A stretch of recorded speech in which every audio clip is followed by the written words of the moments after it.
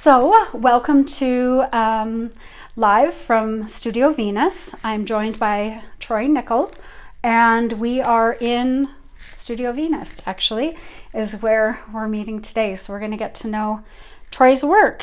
And I was just saying to Troy that although we've kind of known each other for a long time, we haven't been able to have like a nice hour and a half chat. So, I'm looking forward to it. So that's how it is in Lethbridge sometimes. And one of the reasons it's kind of nice to have the show and the podcast is it gives us a chance to get to know artists in our city, especially now where we're social distancing more too. I know, yeah. Yeah, so it's kind of nice because there's so many. Well, I can't wait. Hopefully at one point there'll be every single artist I have interviewed in the city.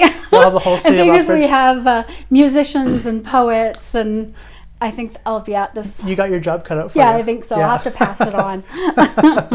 But welcome to Live from Studio Venus. It's a Jess FM and television show as well as a podcast, both hosted by me, Laura Lee Edwards. And like I say, this is Troy Nickel. So Great to be here. Thank you. Yeah, welcome. So where did you grow up? Where are you from? I grew up in Lundbreck, Alberta. Oh, so nice. not very far from here. Yeah. And so I grew up in a small town. Yeah. I spent a lot of my childhood roaming in the mountains, fishing. I had a dirt bike when I was younger. Yeah. I would go dirt biking. I did all the redneck things you can think of.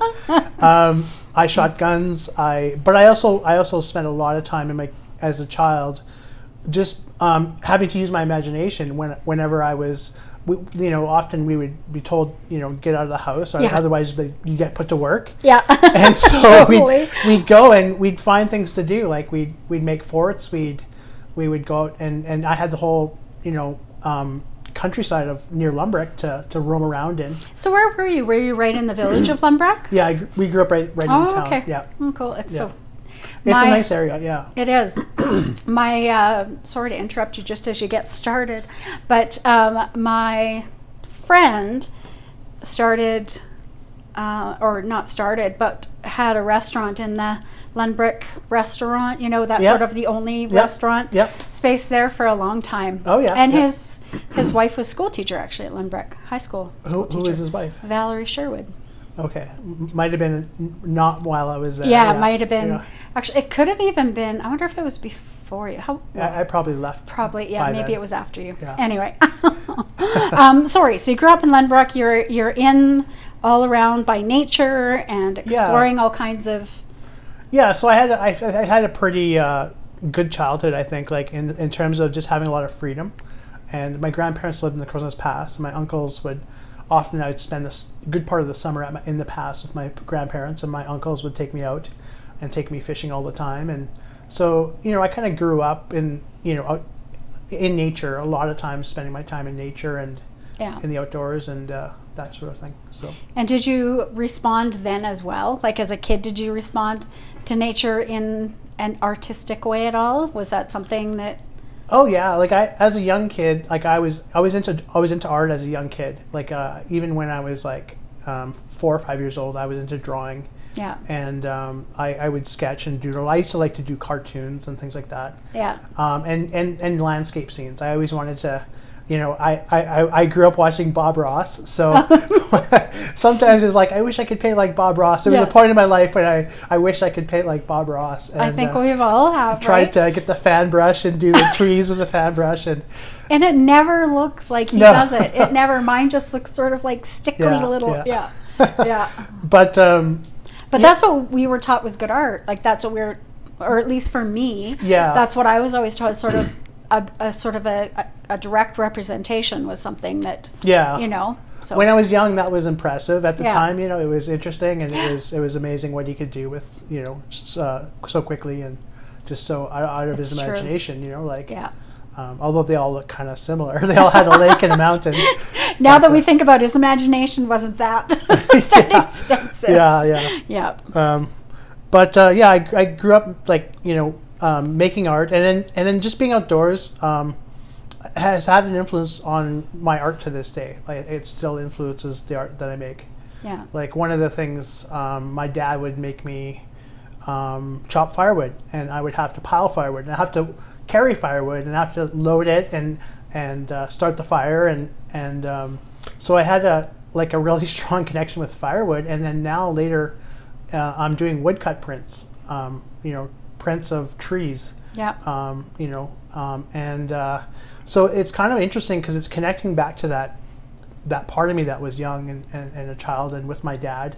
Yeah. And then it's also like the woodcut prints are, they're interesting in that the trees themselves are beautiful. Like the rings, just having the rings, being printing the rings, and just that whole process of allowing the tree to be seen and almost stepping out of the way. Like not really wanting to.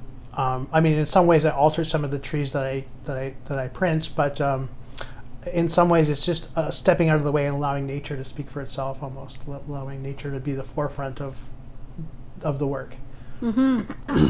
And so do you, when you do those? Guess we'll just jump right in. It's good to jump in and about. That's kind of how I work. At least, did you sand the top, or is it literally just a? Yeah, there's a whole process. So after the tree's cut, there's the chainsaw marks, which are quite uneven, and you wouldn't be able to get a good print. Right. So there's a process of planing the stump first. Right. Once you plane it, then I take a belt sander. I'll put on some pictures, some nice pictures, so that they can see what they look like. So after you plane it, then you want to belt sand it with a heavy grit, and then you go to a finer grit, and then you use a palm sander at the end to get your fine grit. And after that point, it should be quite smooth. And then after that's done, you have to take a blowtorch and you char the surface of the wood. Oh, that's what you do. And what that does is it burns away the earlier spring and summer growth in the wood. Yeah. And the late fall and winter is harder, so that the softer wood burns away, leaving more of a ridge. And then after you char it, then you brush away the burnt ash with the toothbrush, and then you clean it. And then once it's clean, then you got to seal it with a shellac. Oh, wow. And then once it's sealed, that way the ink doesn't absorb into the wood. Right. And you get more ink on your paper. Yeah. And then you print from it, and you roll it up, and then you put the paper on it, and then I usually use the back of a spoon to rub the whole thing. Do you do those? See, I love doing the rubbing prints, but that's a lot of rubbing that you would have to do, because some of those prints are... Yeah. I've had some big ones that are, like this big. Yeah. In there. So do you do them on site? No, you can't, because if you're planing them and everything. Not really, no. I think they'd be interesting to go to cut blocks and do some on site, but you'd have to have cordless tools, and it'd be really challenging to do. Yeah. It'd be very difficult, unless you had a generator or something, but it's kind of intrusive. Yeah. I'm not sure if that's where I want to go there. I don't know. Yeah, recording nature. Yeah. Meanwhile, taking with your generator going. But so you went to school there. What did you do after high school? Well, I left home at 17. I actually I wasn't getting along with my dad very well. We were kind of at wit's ends with each other, and so I ended up living with my aunt in Calgary. And I went to Calgary, and I finished my last year of high school in Calgary. And I had a great art teacher who basically helped me get my portfolio together to get into Alberta College of Art and Design. Oh. So then I applied to ACAD at the time, and I got accepted. And so that was a big kind of moment for me, because getting accepted to art school gave me a lot of direction. I wasn't really sure where I was going after high school, and having that outlet to go to art school was a really good thing. Yeah. So was it in high school and sort of taking that class that you were like, oh, maybe I can actually do something with this, or it just was your passion and you knew this is... I knew I could make the work, but I just had a really good teacher who would help us prepare our portfolio to apply to college. Which is a really big deal. Yeah. Otherwise, I'd be probably scrambling and not sure what to put in. She knew kind of what kind of studies to put in. Yeah. To help you, we did classical draped studies, showing the kind of Renaissance period, where the drapery was a big thing. And so there was that. There was figure drawings, and there was also, a variety of work that, showed different skills in different areas. So, as well as conceptual ideas as well. Yeah. And is ACAD a 2-year program or a 4-year program or a? It was a 4-year diploma program. Now it's a degree program. It's called what's it called now? Calgary. I don't know. It's a university now, I think. Oh, really? Yeah. So that's why it's not ACAD anymore. It's not ACAD. It's just Alberta College of Art. Yes, it might be something. Might but they took design off University now. of Art or something. Oh, really? Yeah, Alberta University of Art or something. Oh, I'm not sure. I should know this.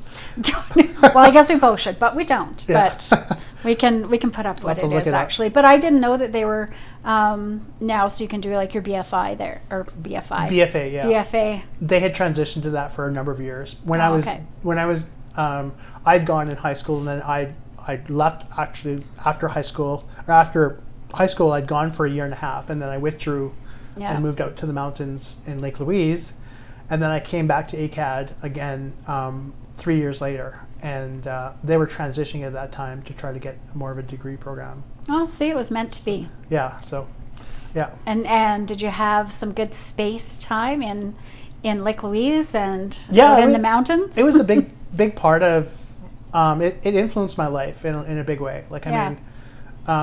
And it opened the door to connecting more, like my practice being more centered around nature. Yeah. Like part of it was living in this national park where the rules, there's kind of a sense of an environmental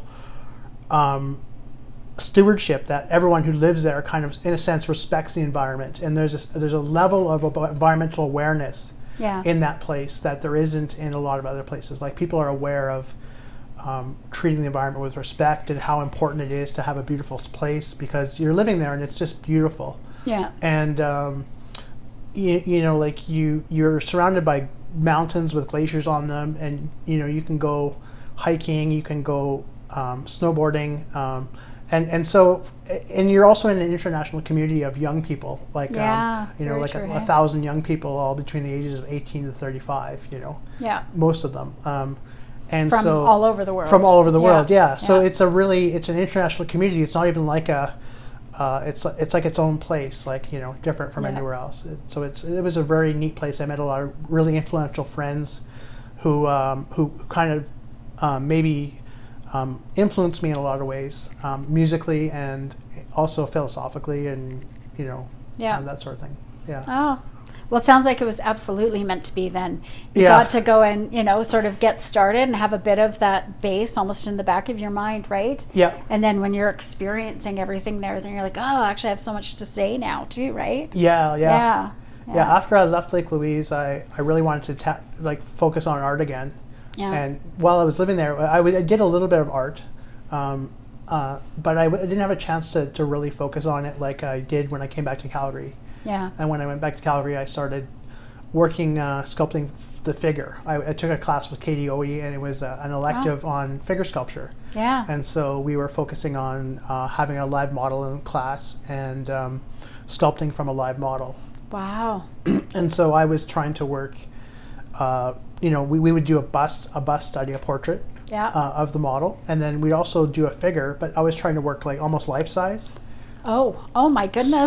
So it was really interesting, and through that I felt like I was able to really connect with the figure, and that kind of carried through in my art as well. Yeah. The theme of the presence of the human body in my work. So. Yeah, it does. I mean, I remember when I sort of first became aware of your work, I had said, oh, it looks like Anna Mendieta. There you go. Because it had that connecting in with nature and using a lot of things in nature, and I loved her work. So it was so neat, and it's neat to see how you've done that, but you've also just expanded it and taken it different, and I don't know, sometimes now when I look at your work, it's more like it still is very representational, but not as obvious. So it's still very, you can see the hand work in it, or you can see those things that remind you body, but not as a draw body. Not there's anything wrong with that either, but just sort of. I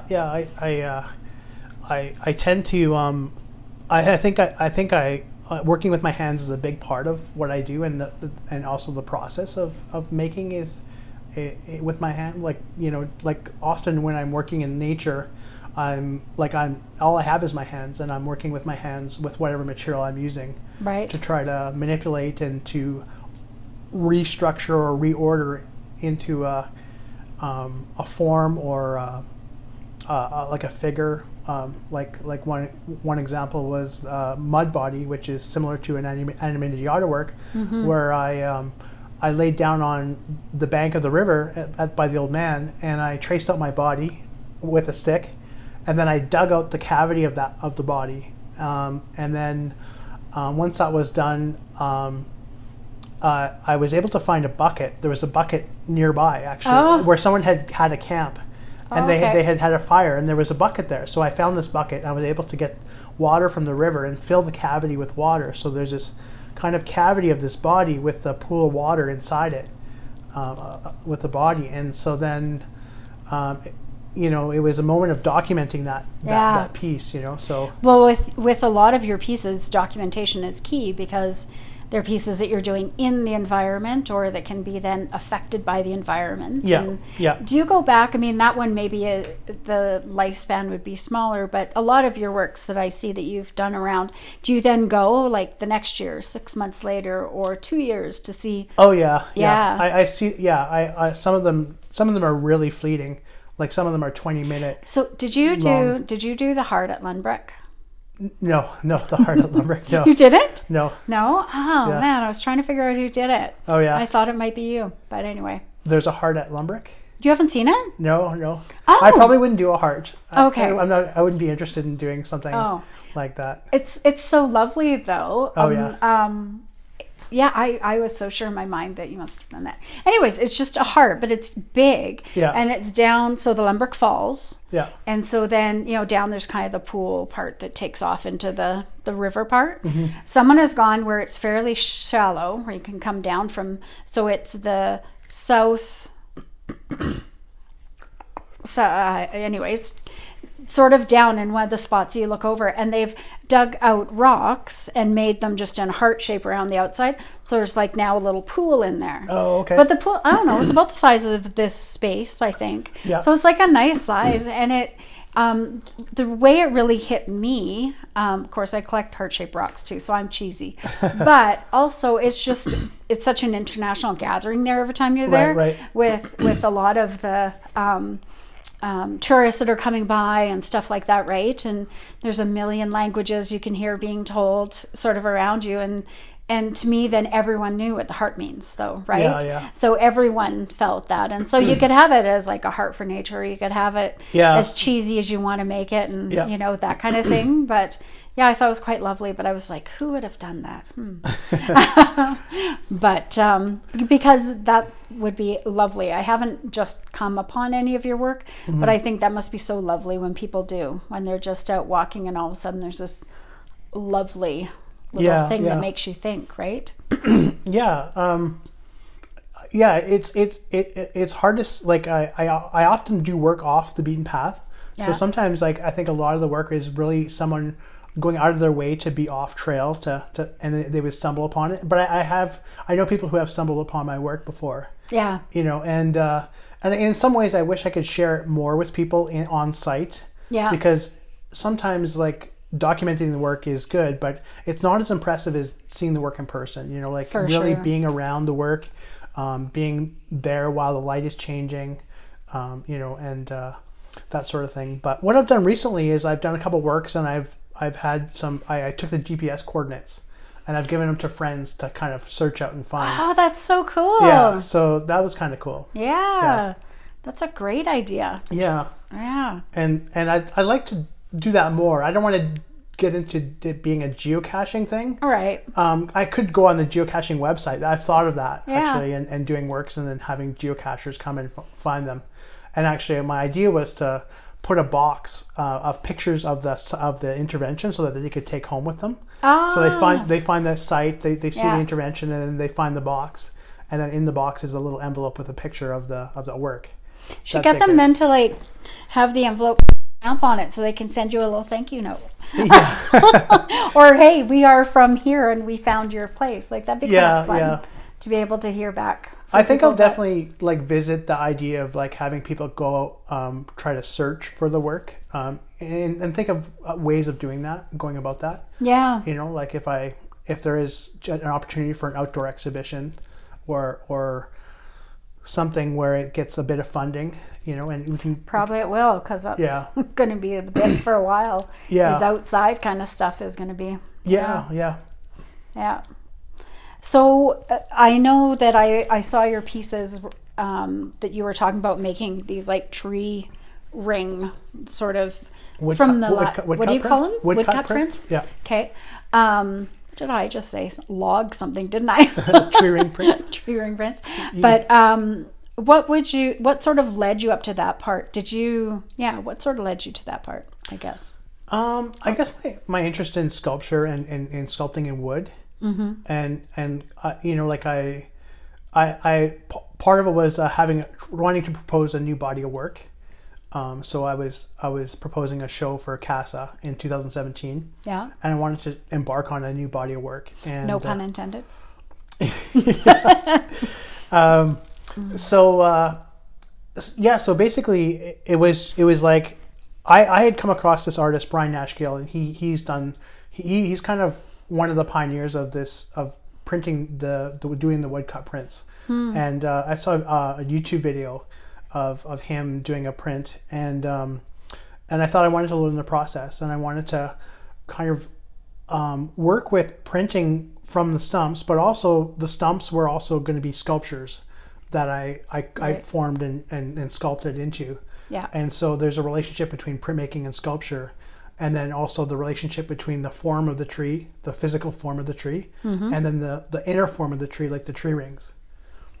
So I was interested in the relationship between the inner and outer forms of the tree, and the language of the tree, you know, like how a tree can, like, you know, through the rings reveal a lot about the tree, like how well the growing season was based on the width of the rings.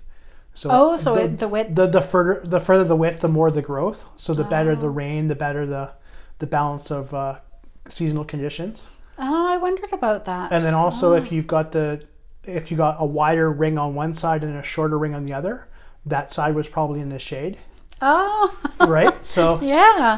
There's a lot of factors, the study of tree rings. You can they study tree rings, dating tree rings is called dendrochronology. It's a study of going back and taking core samples of trees and then learning about the climate based on the core samples of the trees and stuff like that. So it's absolutely amazing. It's really interesting. Yeah. So trees are, they're kind of a wealth of knowledge. You know, like they can tell us a lot about our world. Yeah, absolutely. You know, and and so did you say that the soft part is like the summer growth? Like so when you're looking at a tree and there's summer. Okay. So in the ring, between the rings, well, in the ring itself, there's kind of a softer and a harder part of the ring, and so the softer part will burn away, and leaving it it'll burn away quicker because it's softer and right. Yeah.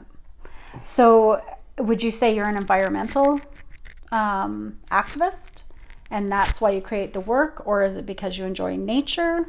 Well, I'm an environmental activist as well. Like I will defend the environment, and I will do whatever I can to speak out for the environment and try to live in ways that are reasonably sustainable. Yeah. So yes, I like Jason Kenney recently with these parks. These parks wanting to shut down Alberta parks. I recently did a painting where I had an old. I found a garage store by. It was like a big landscape painting, and I'm smiling because I know the one you're talking about, and I love it so much. And it's like just a cheesy landscape of the mountain of those mountains. Yeah. And then inside in that painting, I did a little intervention. I painted a park sign with like Alberta Parks font and everything, and it said this provincial park is now closed. Yeah. And it's the perfect little intervention because it's kind of poignant because this is this beautiful place, this pristine wilderness. Yeah. And it's kind of glorifying it in a way, like it's making the park look like it's this, majestic, awe-inspiring. Not all parks are that awe-inspiring. No. But it makes a point, right? And the point is that our parks are these natural spaces that need to be preserved and set aside, and we need to move more towards that, not further away from it. I know. Like we don't need to reduce the natural spaces that we have. We need to make more, set aside more and look land. after the ones that we have. Exactly. We don't. Yeah. So it's just I think the government's going in the wrong direction. So that work was kind of a fun work. I had that idea as soon as I saw the painting. I knew I was going to paint that sign into it. Yeah. And I was thinking of doing other ones where like pipeline ones, like pipeline construction. No trespassing kind of thing. Yeah. Yeah, but I don't know. We'll see how that or goes. You don't own this view anymore. Like to me, that was kind of what I thought when I looked at the painting that you did, because already I'm the viewer of it, right? Yeah. And then, but now all of a sudden it's sort of like looking at those real estate, like yeah. I mean, even though it's way prettier, but like you're going along, there's a house and you're looking and it's like, okay, oh, no, that one's sold or whatever, right? Yeah. So I can still see it, but then I can't really see it or have it or be there or do anything, right? So it still has the picture there. And when I looked at that, it just had such a classical look to it, like especially because you say you got the font just perfect and everything. Yeah. Sort of had this classical look, and yet, then it left, our parks are just like any other real estate, And my growing up, like our parks were, I don't know, they were everything, right? We had on television, they had all the funky little in the wilderness parks things. Are so important for our health and well-being, and for the wildlife, for everything. I mean, they function in such a great way. Yeah. I mean, whenever Albertans first set up parks, like we had those were great ideas. Like, I mean, setting aside land to protect. Yep. Those are really great ideas to have. Like they're really valuable, and you can see the importance of nature in our lives and how it enriches our lives. So. Yeah, and yet for some reason we're not taking care of it very well. No. And I'm speaking to Annie just like actually this week, right? Annie Martin, and she was talking too about nature and what's happening there and how it I don't know, that there just isn't that appreciation anymore, and this whole thing of dying and not taking care of things. And I don't know, we just kept talking about the environment. It just kept coming around, around, because it's not just even the being pretty part. Like, it's not even just sort of having a nice place to go have a picnic. I mean, that's not all that is, right? I mean, it's keeping us alive. Like, it's not just enriching our eyes, it's also enriching the very air we breathe. Yeah. Right? Yeah. Like it's not been giving any of the credit, like Kenny's just sort of treating it as if it's just his to dole out or sell or whatever. Another more coal mines. Like, it seems like we need to be transitioning away from coal, and we're moving toward it. Like, I know. we're going. It's kind of weird. So, but thinking of that and looking at your work and how it does speak about nature and almost sort of highlights nature, and are there or have you thought of doing any works that are very interventionist, that are? What do you mean by interventionist? I don't know. You mean political? I guess, like really like poking the bear. I don't know. I'm trying to think of anything I can think of, but just something that really does kind of sort of poke the bear. And because your works are so poignant, maybe it is better when they have. I've done some, like, I mean, some I have done a few works like that are land art works that are political in nature. Yeah. One was I went to Governor State University. I was invited to go to Governor State University to do a land art piece. Where's that? It's outside of Chicago. Oh, yeah, cool. In Illinois. So basically my idea was to Maya Angelou had a tweet: "The ache for home lives in all of us, a safe place where we can go as we are and not be questioned." So my idea was to do the first part of her quote and dig it into the lawn at Governor State University. The ache for home lives in all of us. And it was during the time when Donald Trump was about to be elected, or he was running for president. And he was promising that if he was elected, he would turn away all the Muslim refugees, and he would allow no refugees in the country. And he was really against supporting any of the refugees from Syria who are fleeing for their lives. Yeah. And so my idea, like Maya Angelou had basically made this quote, and it addressed this need in all of us that we all yearn to have. We all yearn to have a home. Like the ache for home lives in all of us. So I thought, as a way of addressing the commonality, the commonality between all of us. Like, we're all human beings. Yeah. Regardless of race, religion, we all yearn to have a safe place to call home. And so, while the government's calling out all these people who are fleeing for their lives and in such desperate need of help, I thought this would be a way of countering that kind of attitude and those kinds of discriminatory, racist, not homophobic, but what time of, well, in a way, because when you talk about home, there's so many different things that home can be too, right? Yeah.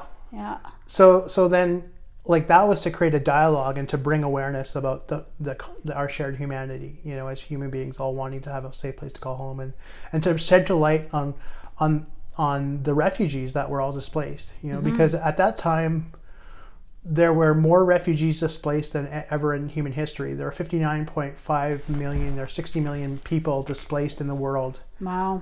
During that time.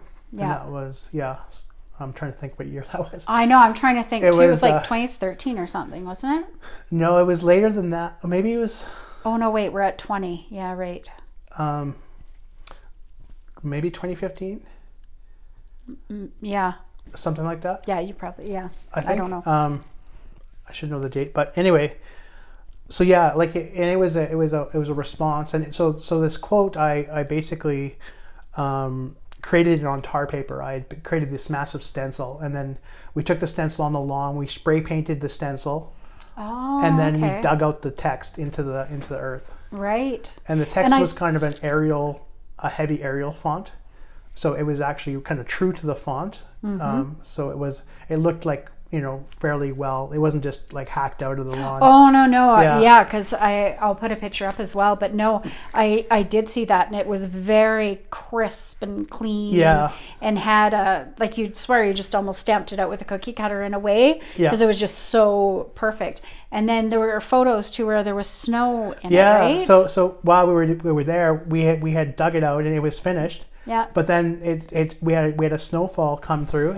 It snowed the next, like, a couple days later, and so I documented it after the snow had fallen on it. And it looked so pretty. Yeah, it was interesting. Yeah, it was the snow it created a more subtle kind of you could still read the text, but it was very subtle. Yeah. Beautiful both ways. It would have been interesting then if you could have planted something in too, right? So then in the spring that was possibly an idea, but there wasn't enough funding, or the project kind of ended at that point. Yeah. So it's too bad. We did want to plant flowers or plant the plants in it. So that was an idea. Yeah. That sounds like some great guerrilla gardening ideas. Yeah. I would like to visit that, digging the text out of areas in, with other slogans. Yeah. And so, sort of, what are some other things? So we've talked about printmaking, doing obviously landscape art and working in the landscape, using it both as material but also as place. Yeah. What other sort of forms do you like, or have you investigated, or? Well, like, generally I'm generally a sculptor. Like I'm at heart a sculptor, I would say. So I'm really interested in sculpture. Like I like working with wood.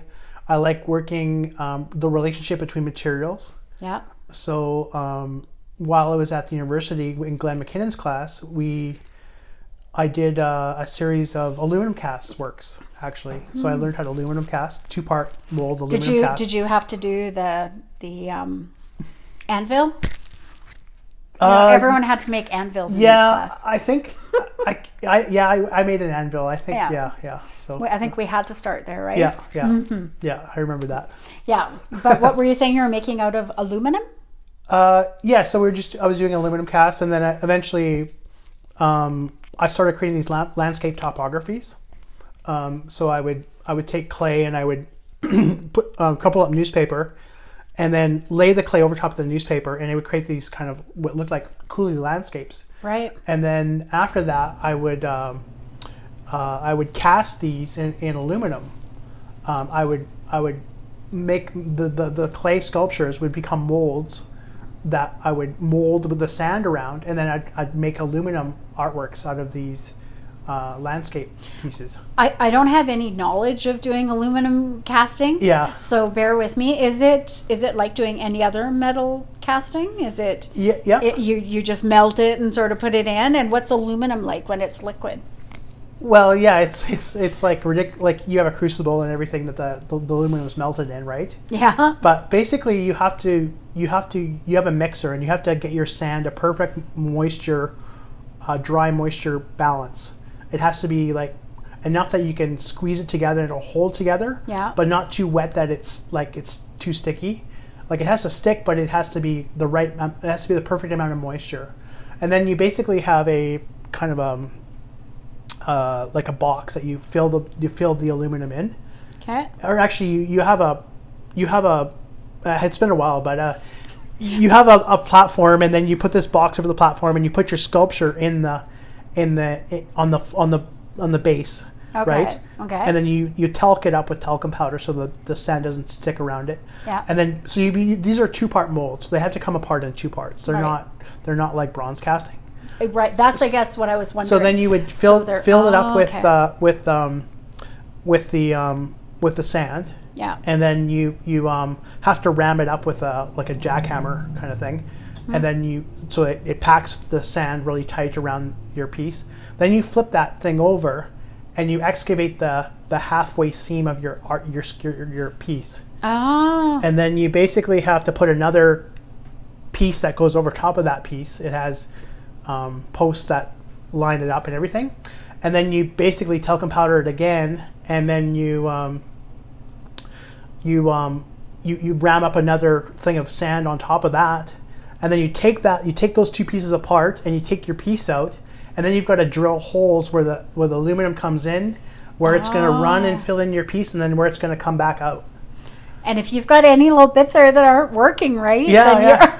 And then after that, then you heat up the aluminum, you melt it, you get it really hot, like 5,000 degrees or something. Yeah. And then you basically have 2 guys holding these poles, and you got to pour it in. Oh my gosh. And I've done the whole pouring and everything. Yeah. It was quite a good I liked it. It was really neat. Yeah. It was a neat experience. Yeah. Yeah. That sounds like it would be too fiddly for me. Yeah. But at least a bronze casting, you can kind of just pour it in the sand. I had Catherine, Ross, and Kevin who were really helpful, and they were all about getting your hands dirty, get in there and do it and learn it, and so we got to do everything. When I was in university, my last year or something, I think Nick Wade hired me to work in the sculpture studio. Yeah. And I don't think Catherine had like any say in it. Okay. And because she was away or something, and so then I came back, and I don't necessarily. My dress might not be. I don't know. I came in. She's like, you cannot have sleeves that hang down like this. Laura Lee, like, get your hair back, get your sleeves shortened. So, and we're very close friends now. But but it was hilarious. You could just see when I started walking towards her. But because she was all about getting in there and getting dirty, and it was. That's one of the nice things about university is having a space where you can go and try everything, like things you couldn't afford to do, things you don't have the equipment to do, and you can sort of get in and not only be sort of yes it's okay, but all the help to be able to do it and that kind of thing. But so when did you come down here then? Like, so if you finished at ACAD, then when did you come to Lethbridge? I moved here in 2005. 2005. Yeah. Okay. But I spent a bit of time out in Castle Mountain and Waterton. Why did you settle here? You've been here for a while now then. Yeah. 15 years at least. Did you think it was going to be 15 years? No, I didn't. No. No, I didn't. I didn't think I'd end up in Lethbridge, but I did. Yeah. Yeah. And do you think this is where you're going to stay? Like, Oh yeah, I bought a house here. I'll did- be here for a while. Yeah. Yeah. So what brought you here to Lethbridge? I was really just I was in Calgary, and then I met somebody that was like, you should try to move to Lethbridge and see if you like it, because it's kind of a neat community. And I Yeah. started meeting a few people and staying here, Yeah. and it's just the way it worked out, you know. So yeah. That is the way it is sometimes, right? Where especially because you probably thought, being from Glenbrook, like, you just don't want to be in Lethbridge, right? I mean, you're... Yeah. I kind of ended a relationship in Calgary, so it was difficult to go back. Oh. And so it was kind of like, I don't know if I was running away from something, but it was hard to go back to Calgary after that. Yeah. Yeah, and then I Quite a big city, you know. It is a big city. Yeah, and housing's more expensive, so Yeah. I don't think I could afford to own a house in Calgary. Probably not. No, Like, it's crazy it'd be there. really hard to buy a place. But Yeah. Lethbridge, I can buy I bought a place, so Yeah. yeah. So what's we were talking briefly before that you do also some art with seniors and that kind of thing. Yeah. So what do you find yourself trying to do the same sorts of things that you do, but bringing it down to their level? Or, I mean, because with this artistic background and then being able to share that as a therapy, really. Yeah. Has that informed your work, or your work informed it? Well, working with seniors it can be really challenging sometimes. Yeah. And if you've got a senior that really, like, someone that really likes crafts, then it's great. Yeah. But if someone you're trying to encourage and give them a chance, like, a lot of seniors, like, throughout their lives have been taught that art is something, if you can't draw a horse really well, you're not an artist. Yeah. And and sometimes it's very hard to teach people to experiment and to just play and have fun. Yeah. So those kinds of things, I think, get ingrained, and people think, well, and some residents, like sometimes seniors, have a hard time trying to just let go of having it turn out perfect, or just enjoying the creative process of just being able to play with the paint, experiment, you know. But not all of them. Like some of them are really great at that too, and some of them have fun. And but it's challenging. It can be challenging, but it can also be really rewarding too. I've had many times where they really enjoyed what they did, and I think the projects that we take on tend to be fairly basic. You know, we even draw from some of the like early young adult projects, you know, because you only have an hour and a half, and time is limited, and you know, art isn't the only program you're running. You know, so you have to kind of do things. And there's a wide interest as well. You have residents that are interested in more craft things. You have residents that like painting. You have residents that don't like painting. You know, so you try to address different areas, and but yeah, I brought some projects that I like to do and introduced it to them. Do you think there's anything that you're getting from them that ends up being expressed art-wise, or more just... I think if I made it a project to, like, actually what I want to do is we want to have an art show with the residents. We want to have an art opening. So we're basically, the COVID thing put a whole damper on that. We had planned an art show, like a 60s themed art show, because it was the 60th anniversary of Green Acres. Oh, so we had planned a 60s themed art show, and we were going to do a big mural where everybody was a part of the mural. And then we had other projects where some residents like painting rocks, so we were doing a series of rock paintings. And so we wanted to show all the different talents of our residents. Oh, that's too bad. And but yeah, it's been put on hold because of COVID. We can't have an art opening because we can't invite people into our lodge. We can't invite a group of people, you know. So when it's over, though, we'll probably do it. But yeah, so I mean, projects like that, like where we get them involved. I also I like to give residents a camera and let them just go take pictures. I mean, I want to show them how to take a picture. And I want them to just go take the camera and take pictures.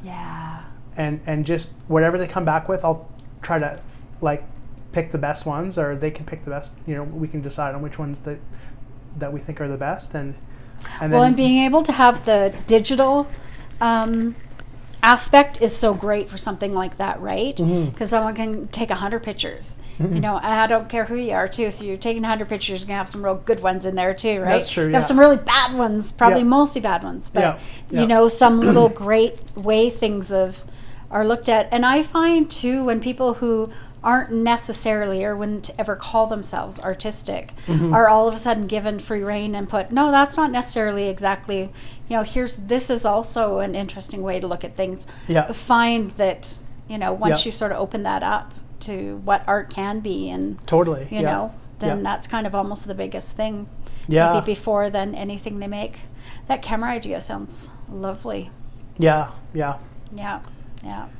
So what else do you do, or what else interests you? Or I know, and maybe just as well as I do from art, with you working with Amnesty International, right, and doing yeah. a lot of the letter writing and that kind of thing. Can you tell Yeah. me a bit about that? And Yeah, so like we do a monthly letter writing, but we had to go online with that.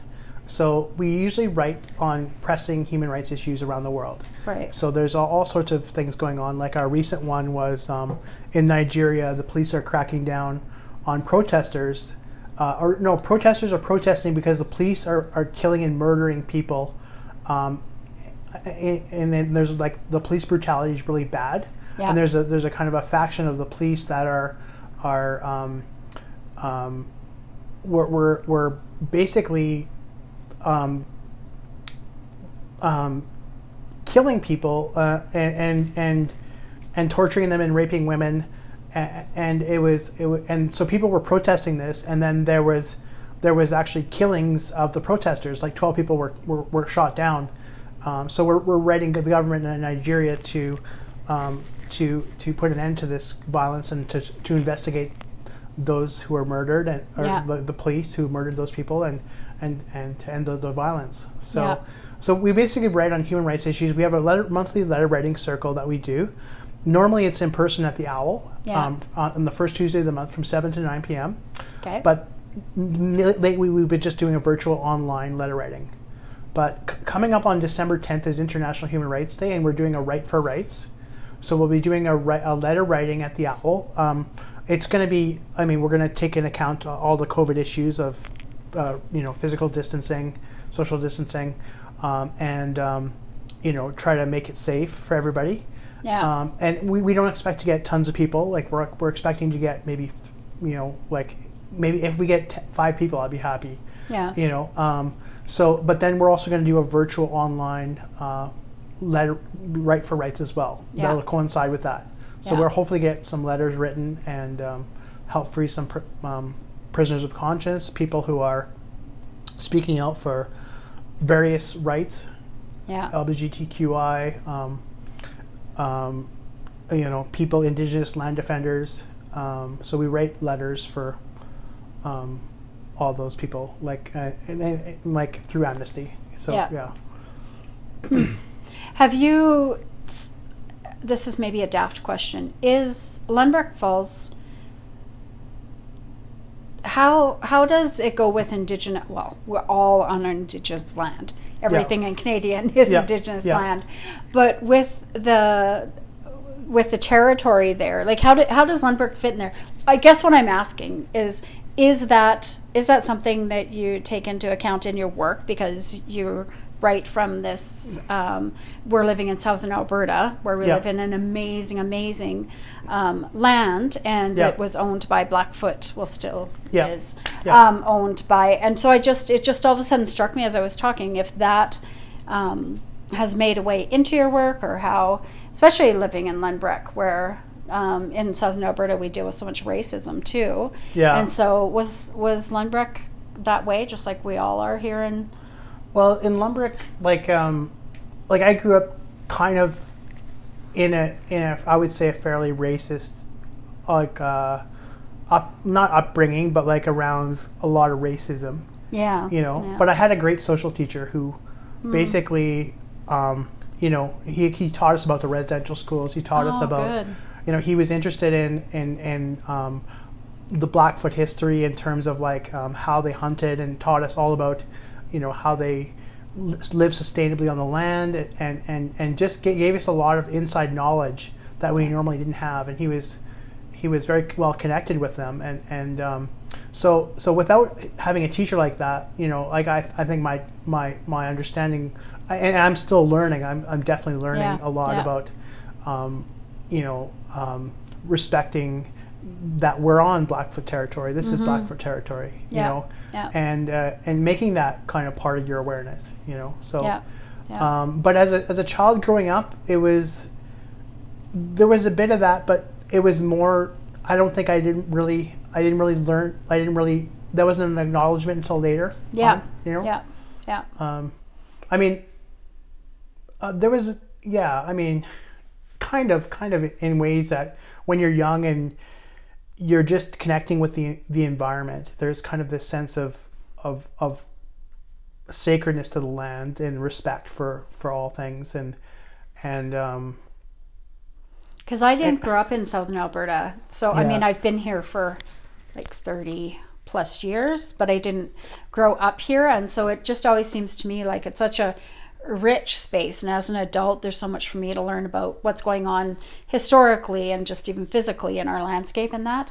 But I often wonder if you grow up here and so you're going through the schooling and I just sort of wondered how that would affect it. I had friends, I was an assistant for one of her movies, and they were from Ontario, and she did coolies used to be a slang for black people. No, a slang for the N-word, basically, was the word coolie. And so then when she came here and we were always like, oh, the coolies, you go walk in the coolies, she was like, what? So it was just sort of this way of thinking about language and the environment, right? Okay. And so I just sort of wonder too sometimes I don't feel like, and I know it doesn't happen in my art because, I'm not Indigenous, but we don't get to see it as much. We're surrounded here in Southern Alberta by so much Indigenous everything, and yet it doesn't get showcased as much. Anyways, that was just an aside, I guess. Yeah. Just a curiosity for someone who, because you kind of grew up and around here, so I was just kind of curious. Yeah. What would you say? Who's your influences in the art world? I have a lot of influences,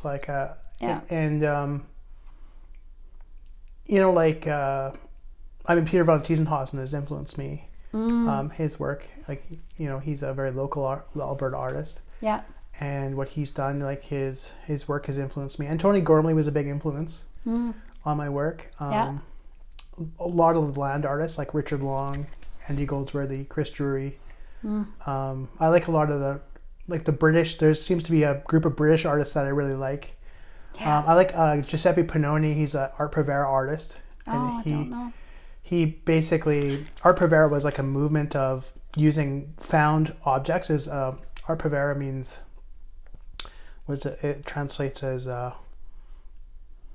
art of poverty or something, or something like that.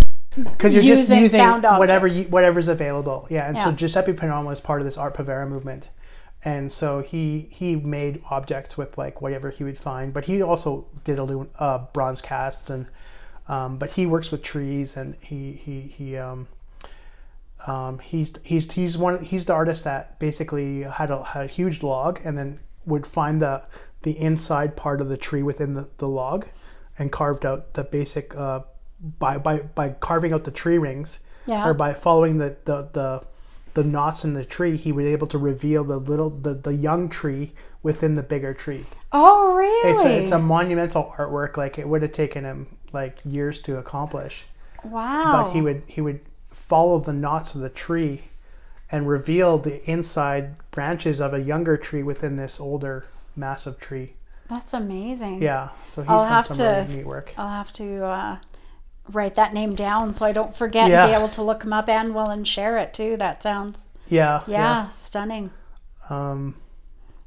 But it's you had to have met Carl Granzow, did you? Yep, I took a class with Carl Granzow. I wondered if you had any classes with him. Yeah. Just because he's such a well, was such a force, and especially then with Yeah, he was great. Yeah. He's the one who really set me on my course for kind Yeah. of going out and working in nature mostly. yeah, Before that, I really wasn't sure of myself. And so in his class, we were to make these 6 outdoor interventions. We basically would meet in class, yeah, and then we'd have a week break to make our work.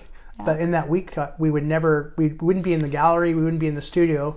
We'd be out making some intervention in the landscape, or in the city, in the urban area of the city. And so I got used to working in nature through Carl's class. Like I got more confident, and created my first early works were created in Carl's class. Like my that's when I started doing the Mud Body series, and just getting more my hands dirty, my feet wet, basically yeah, honing my skills, like learning what it takes to make a 4-hour intervention in the landscape, with your hands, and utilizing the color of a material, or utilizing the form of a material, or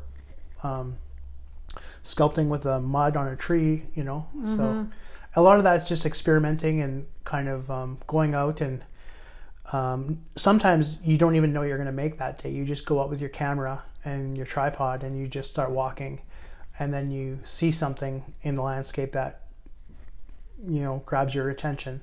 yeah, And maybe the site is interesting, or there's something on the site that's interests you. And so I remember one of my first works was basically creating this yellow field of grass across this beaver dam. So it was this line of yellow grass across this beaver dam, and it was windy, and it was really windy. So there was this beautiful tall kind of reed grass growing on the banks in a channel of the Old Man. yeah, And so I would walk across this beaver dam. I didn't have any tools with me, so I had to basically just kind of rip out this grass, and I had to walk back across the beaver dam and get a tuft of it, and then put a stone down so it didn't blow away, and then walk all the way back, and this would just be like one little bit done at a time. So I was really testing my patience. Is like I'm gonna have to do this like over and over again for hours, and so a lot of times, like it's a way of working through things and working with your own mind. Yep. Like you're trying to be patient. And I did one, speaking of that, and it was, we had to go do one out in the coulees or whatever, right? Yeah. And so for my final one, rose hips were everywhere. So I was like, oh, and I'm a hippie girl. So I was like, oh, rose hips. Oh, this is, so I'll gather these. And so I took I took a casting of my ass basically, and then was gathering all these rose hips because it was that time of year, and putting them in. But I forgot that they would like start shrinking, right? Like they dry out and then they shrink, and I would be like, it was so many rose drops or rose hips, you don't even want to know. But it was that same thing though, where it was this going and gathering, and then it was, and I ended up putting together some poetry in that with it, because and I'm sure with the grass, there's all kinds of words that are coming into your head, right? Because it's such a meditative thing that you're in the space. So yes, it's small and it goes on and it takes so much, but the meditative aspect of it is stunning, right? Because you're focused on a task, I guess. Yeah. So what did you, with the reeds, I have to go back to my imagination now. So it was a kind of a grass, a reed grass, yeah. Right, but it was a yellowy color. Yeah. So I created this yellow line across the beaver dam. Wowza. And it worked out really well. It was one of my first pieces. Yeah. And it worked out really well. Oh, cool. And I think just the sheer determination to finish it, like it'd be so easy to say, oh, this is too hard, and give up. Yeah. But, after I spent enough time on it, it worked out quite well. So you're like the beaver. You're a busy beaver, right? Yeah. So I guess, am I understanding you correctly? That's sort of where you decided that maybe there was an art form that could come out of your appreciation and influence within nature. Is that kind of where that got built up more, or? Yeah, because of like living in Lake Louise, and I did a lot of backpacking. I hitchhiked up to the Yukon. I did a lot of hiking in the mountains. And I was aware of Richard Long's work before I had traveled, and I'd always really identified with his works, the rock lines in the landscape. And I've I've always like been in places and just felt like, oh, I'd like to make a land artwork, but just had to hike on or had to keep moving or whatever. Couldn't stop in that location to do that. Yeah. But then when I got the tools, like Carl's class kind of opened me up to facilitating that. And so then when I started making that work, I always wanted to make. And because I enjoy being in nature, I enjoy the outdoors, I enjoy the meditative aspect of being in the land, like outside, and relating to the land, and connecting with the land, you know, in a tactile way, you know. So that. When you said you always want to do that, do you mean the yellow line on the? No, just working in the landscape. I've always wanted to create. I was like, that was something you had in your brain? Artworks in the landscape. Yeah. I had a really strong yearning because it just. Part of it, like, I mean, there's a number of things, and part of it is also that you create a work that is impermanent. Like it just evolves back into nature, but it's very sustainable. Like you're leaving very little you're not really leaving a carbon footprint. Yeah. You're not buying new materials. You're not introducing something new to the environment. You're using what is there. Yeah. And then it's a very almost like it connects back to all these ancient civilizations with connected to the land in many ways. Whether they were like the Peruvians who had a little hole in a rock and were able to view the stars through a puddle in a stone, you know, and that's how they would do their astronomy. Oh, really? Or, you know, the Blackfoot who had these medicine wheels that were calendars. Yeah. Or, you know, even the pyramids of Egypt, you know, they were remarkable, you know, pieces. You have the Easter Island. Figures. Yeah. So I mean, throughout history, it's something that's part of who we are as people, to connect and relate to the land, you know, in a deeper way. And I think that's why I like it so much. It's just,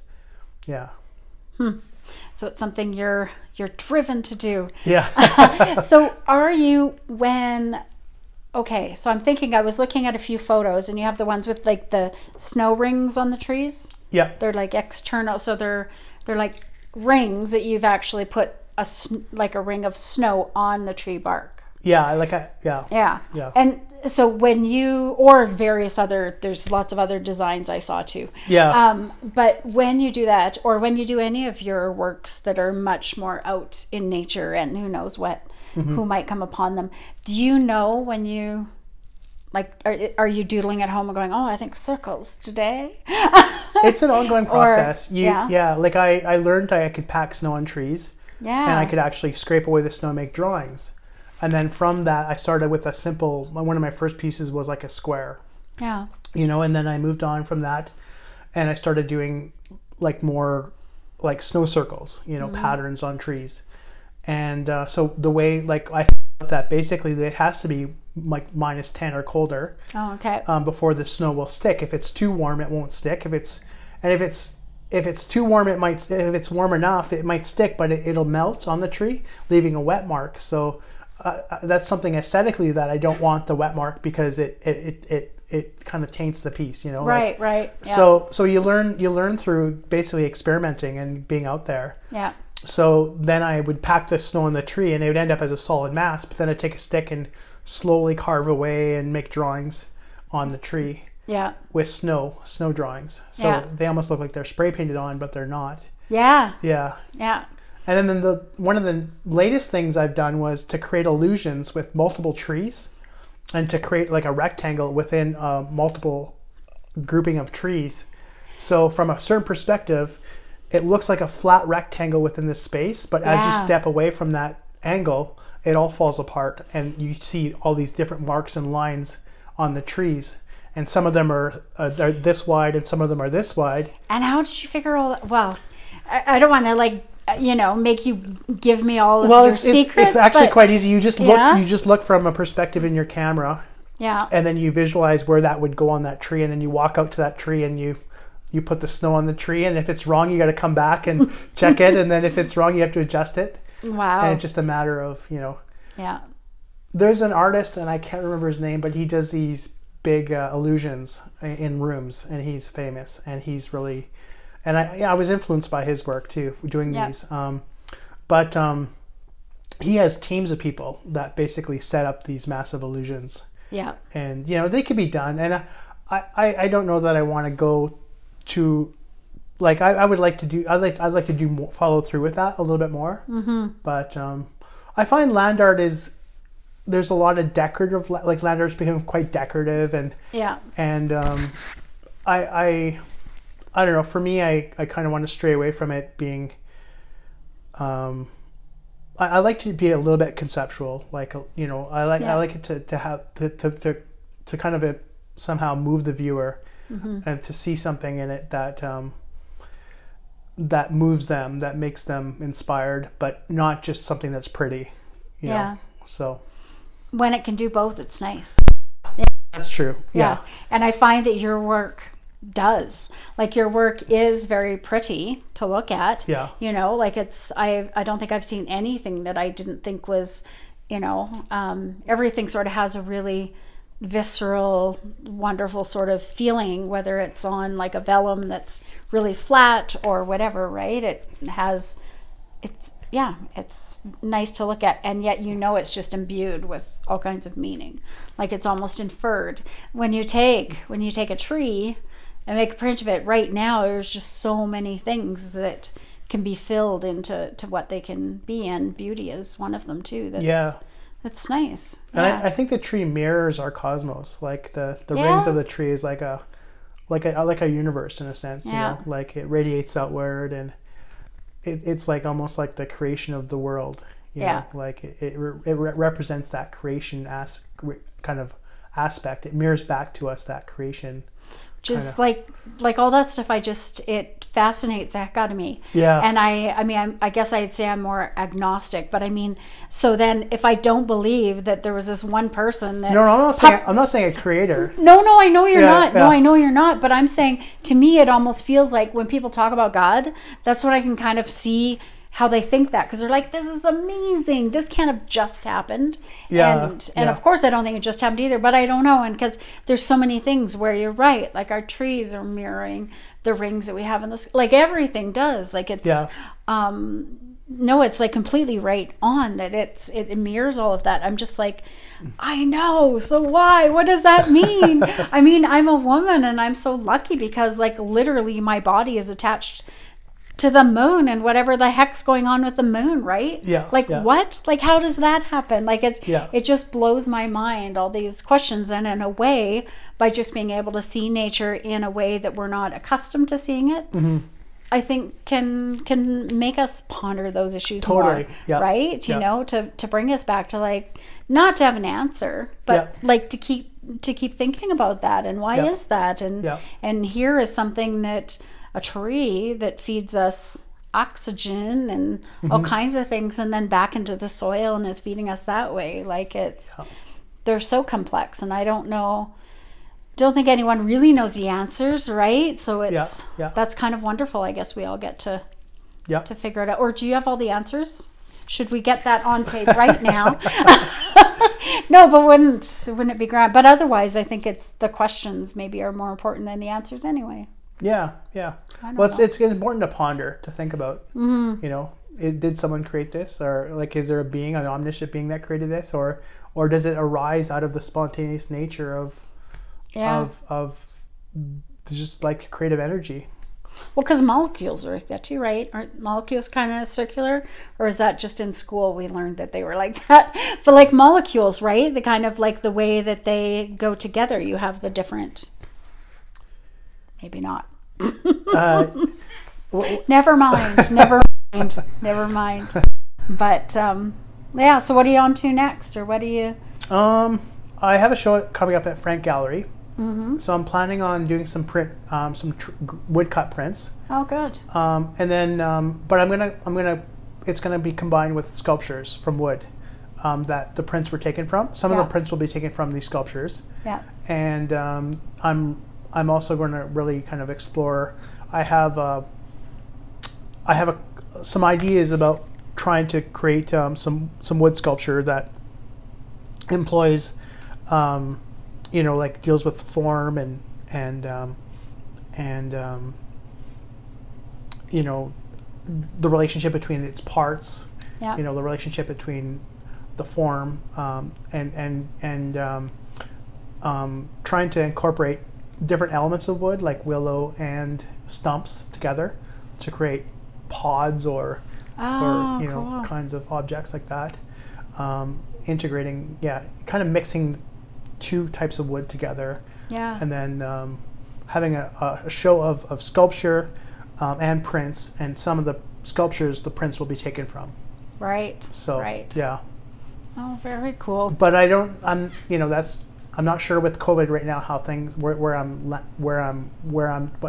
I'm having this show. I'm a little uncertain as to when it's going to happen.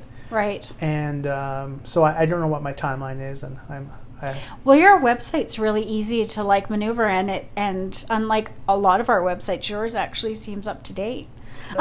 somewhat up to date. So we'll put the link so that people can see. Perfect. Because there is so much of your work, like I say, and people will get a better idea of, if they see the website, what we're talking about. Yeah. Because in a way, it sounds abstract, even though it's very literal. I take it from. What does he mean, land art? Like digging mud out of. Yeah. Or like digging a body. Okay, well then, and now we have the thing, right, that's in the river bottom. Yeah. Rick and I mentioned it, so you and I should probably mention it too. And being as you're a land artist, then, so what do you think of that? And it's just the way it is what it is. Like, it's someone's put a lot of time into making it, it looks like they've really, it's really well built, actually. Yeah. It's like they've woven in wire and woven it, so it's quite strong. Yeah. It's interesting. I don't know what else to say about it. I know. Well, the thing Rick had brought up that was kind of interesting is how it's evolved. So someone built it maybe initially, or perhaps continues. I have pictures of it when it was this high. Well, and that's just a little circle too, right? of rocks, yeah. And so I was down there making work when it was in infancy, when it was just barely I've seen that. And now, like, actually the sad thing is all the trails down there are really packed out, and it gets visited a lot. Oh. And it's the trails were never like the way they are now. Oh, okay. Yeah, because I remember it was really hard to get to. They were just like little game trails, and you have to cross a beaver dam to get to it, and it was kind of hard to find. Actually, it was fairly well hidden. Yeah. But now people like come in droves to go see it. It's kind of cool. I know. It is. I mean, the thing that's so odd is how it took, like you say, it sort of had its life of its own, and it's evolving and it's growing. And Rick had sort of brought up how there was a point where it was being told the city should take it down because it was too dangerous. And then there was a big writing campaign, don't let the thing go from the... And it was like, it just became this really odd...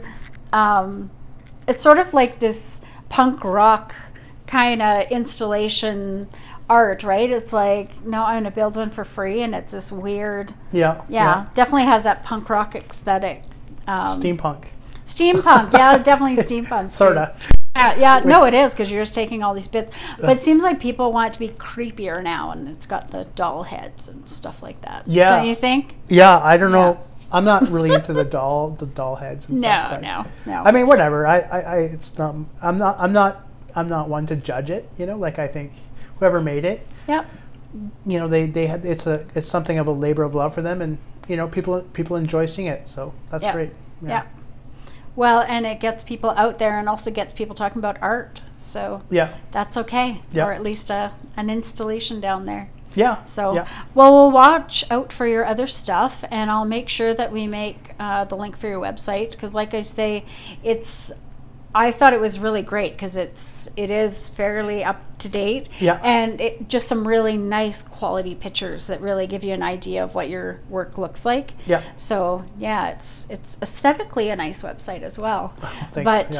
But it is nice to see the work and see what you do. Awesome. Well, thank you. Yeah. This has been good. Thanks for joining us. Yeah. Okay. It's great to be here. All right. Cheers. Cheers.